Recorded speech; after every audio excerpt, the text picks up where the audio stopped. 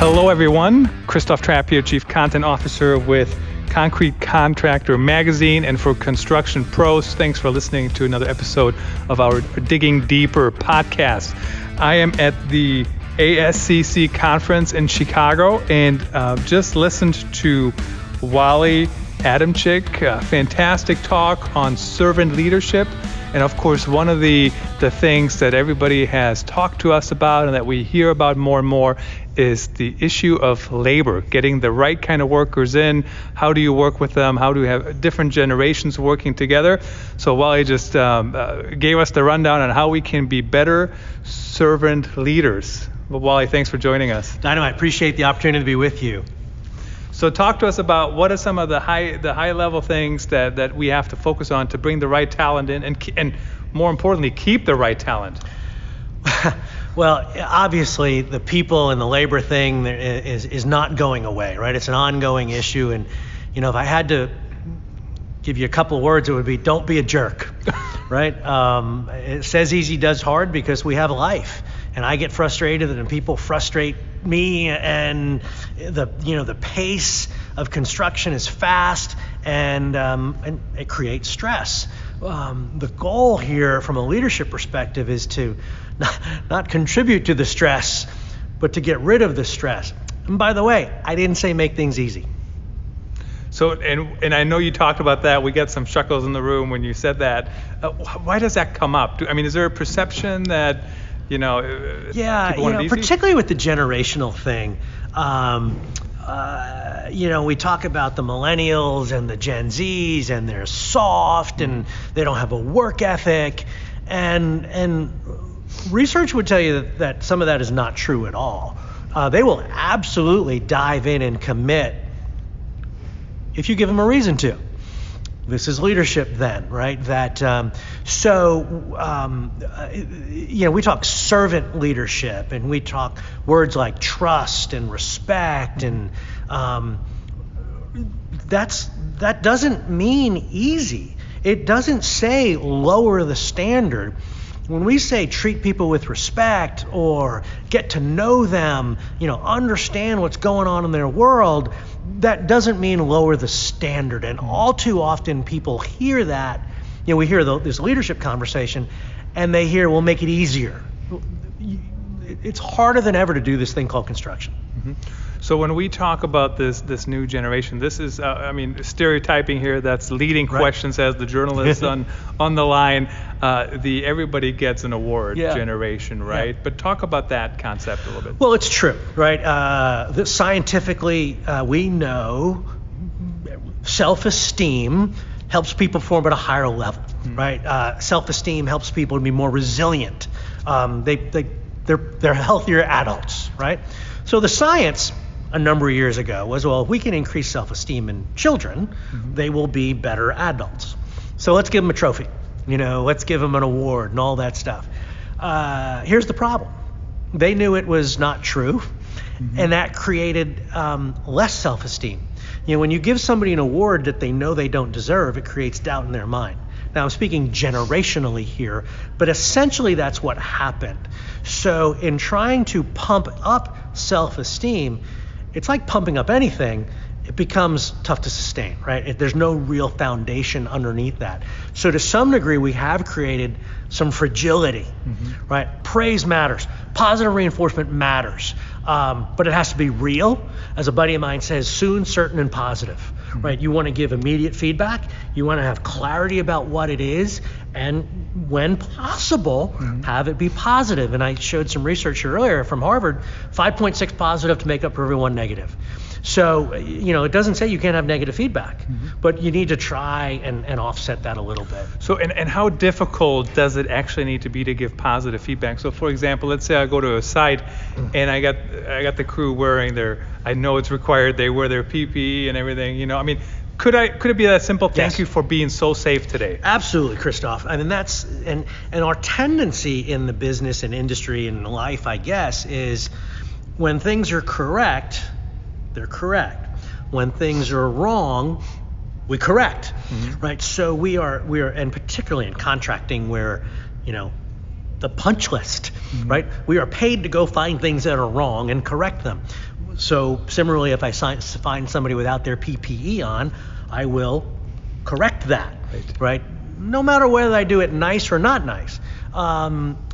But if I'm going to do punch list and there's nothing wrong, well, that's how it was supposed to be. If I find people with their PPE on, 100% correctly, well, that's how it's supposed to be. Well, when somebody scores a touchdown, do we praise them? Mm-hmm. Well, that's what they're supposed to do. When the guy makes the great block on the offensive line, that guard who nobody ever sees. Well, we know when the quarterback gets sacked, he gets called out. Yeah. How often does he get called out when he makes the great block? Well, more often than not in football, we'll go, that was a great block, and the running back will say, that was a great block. Mm-hmm. How come we never do that in construction? Could you just imagine, you're on site, and the boss goes, thanks everybody for being here, ready to go. Right. Like, that is a total mind shift, right? Right. And then let's take the psychology of that, right? So we know that positive reinforcement reinforces, right? So that made me, quote, feel good, right? The boss said, hey, thanks for being ready to go. And we're like, hey, that's pretty nice. So what am I going to do? I'm going to replicate the behavior. Mm-hmm. Now, I may not get praised for it every single day, and you shouldn't get praised for it every single day, but I replicate the behavior. That's what reinforcement does, right? Catch them doing something right, and then, in fact, they do begin to get that higher self-esteem. Very interesting. I'll have to test that as well. So keep that top of mind. How do you praise people? How do you find things? But there used to be a mentality. I have had bosses like this myself. No news is good news, right? So you're just assuming. Right. And so many of our listeners here would do that. Well, I know when I'm doing bad, so I must be doing good if I don't get any feedback, right? Yeah. And I get that cliche and we laugh about it, but when we're talking about creating a culture where people want to come to work, and we'll use the term servant leadership here, and we're trying to create that place where people want to come to work. And positive reinforcement is a way to do that. It's that classic catch people doing something right. Mm-hmm. I would assert that 80% or 90% of their day, maybe even more, they're doing it right. It's not hard to find things to praise. Yeah. So talk about having people wanting to come back to work, so they need to feel significant, right? Like they've done something. Talk about that. How do we accomplish that? Well, the term significance is a psychological term, in medical fields or in psychiatric fields, and so so there's significance. We know the opposite of significance is insignificant. Mm-hmm. Just think about it. Would you rather be made to feel significant or insignificant? Mm-hmm. When I put it in those terms, people go, oh my God, I want to be made to feel significant. I don't want to, but when I belittle you, when I call you out in front of your peers, when I am overly critical, let's go with traditional old school management, but that makes me feel insignificant, right? Like I don't matter. And here's what I'll guarantee with this. As a leader, if you make somebody feel significant, like they matter, they may feel that you matter. Mm-hmm. They may. But if you make them feel insignificant, like they don't matter, I guarantee you won't matter to them, mm-hmm. right? So once again, the things we've talked about recognition, understanding what they have going on in their lives, not being a social worker, mm-hmm. but understanding that a guy has a new child or even elder care issues. Mm-hmm. Many of us have these days, right? That I would say life happens, and understanding that, sucks to be you, we got work tomorrow, just doesn't cut it anymore. Understand the whole person. Yeah, it really is. And I talk about that, and and what happens at work goes home. Mm-hmm. What happens at home comes to work, and whole people yield higher productivity. So if there's something now, if somebody has something happening at home every single day, mm-hmm. separate issue, but we all have life issues, particularly with dual wage earner couples now. Mm-hmm. It's not, quote, mom staying home with the kids. Yep. And I think we need, and that's very counter to the traditional contracting model, right, of old school, so to speak. So recognizing that, and when possible, making an accommodation for people, recognizing that adults have adult issues. Mm-hmm.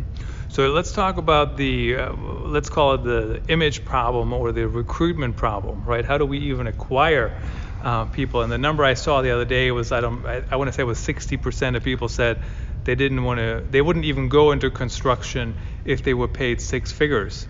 And then, somebody else told me, well, you don't even know how much construction has changed in the last 30 years, right?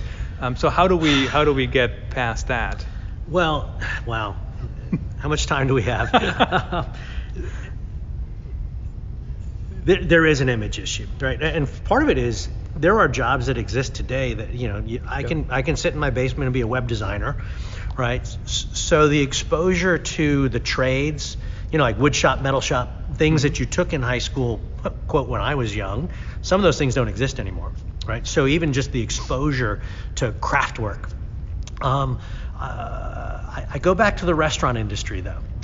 Many years ago, it was in the 80s, I think, Coca-Cola did a piece of research, and I've not been able to find it, but I remember it clear. And it was about people in the industry, and it was about management, supervision. So manager all the way on up to president. And this is the quote I'll give you. At one point, 70% of managers at one point classified themselves as passing through. In other words, I'm just going to be a waiter, I'm going to be a shift worker, whatever the heck it is. There's no way I'm going to do this as a career. 70% of people in management at one time classified themselves as passing through, which says once we get them, we can keep them, right? So let's face it, construction, food service, not glamorous, right? So I think we win the battle one person at a time.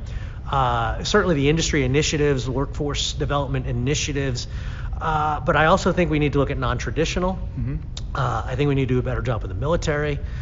There's a program that the military has, the Army and the Air Force are really big at it, called the Career Skills Program, where people can come intern for you while they're still in the military's dime. So if you're anywhere near a military base, I'd be looking into that. There's some rules with that, but non-traditional, because traditional is not getting it done, which then requires a different kind of leadership, right? Because I may have a woman, I may have again somebody non-traditional. I assert though that the listeners here agree it's a great industry. You can have incredible success and satisfaction every single day, right? Because you see what you build, and that once we get people in the door, we keep them. How do we get them in the door? Referral programs. Single best way to find new employees. Get your current employees to help you find new ones. Yeah.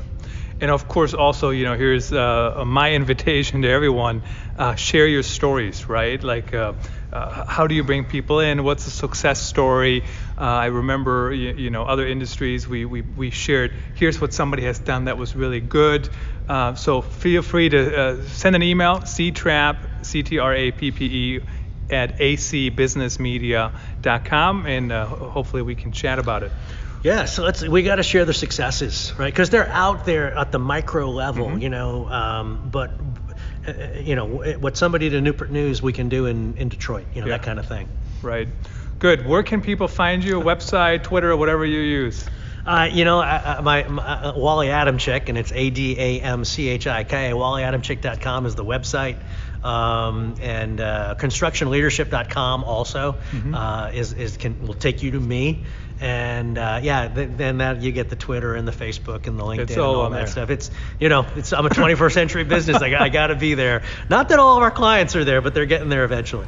That's another thing though, right? You're trying to reach people where they are. Yeah. So share your stories on all those channels too. Well, and that's why, for Construction Pros and some of the, I'm a regular reader of those publications because that's where our folks are, and I think there's great value going out. So I'm excited to be part of this one. Fantastic. Wally, thanks for joining us. Thanks everyone for listening. If you're listening on Apple Podcasts or other channels, check out forconstructionpros.com for much more on these topics. Until next time.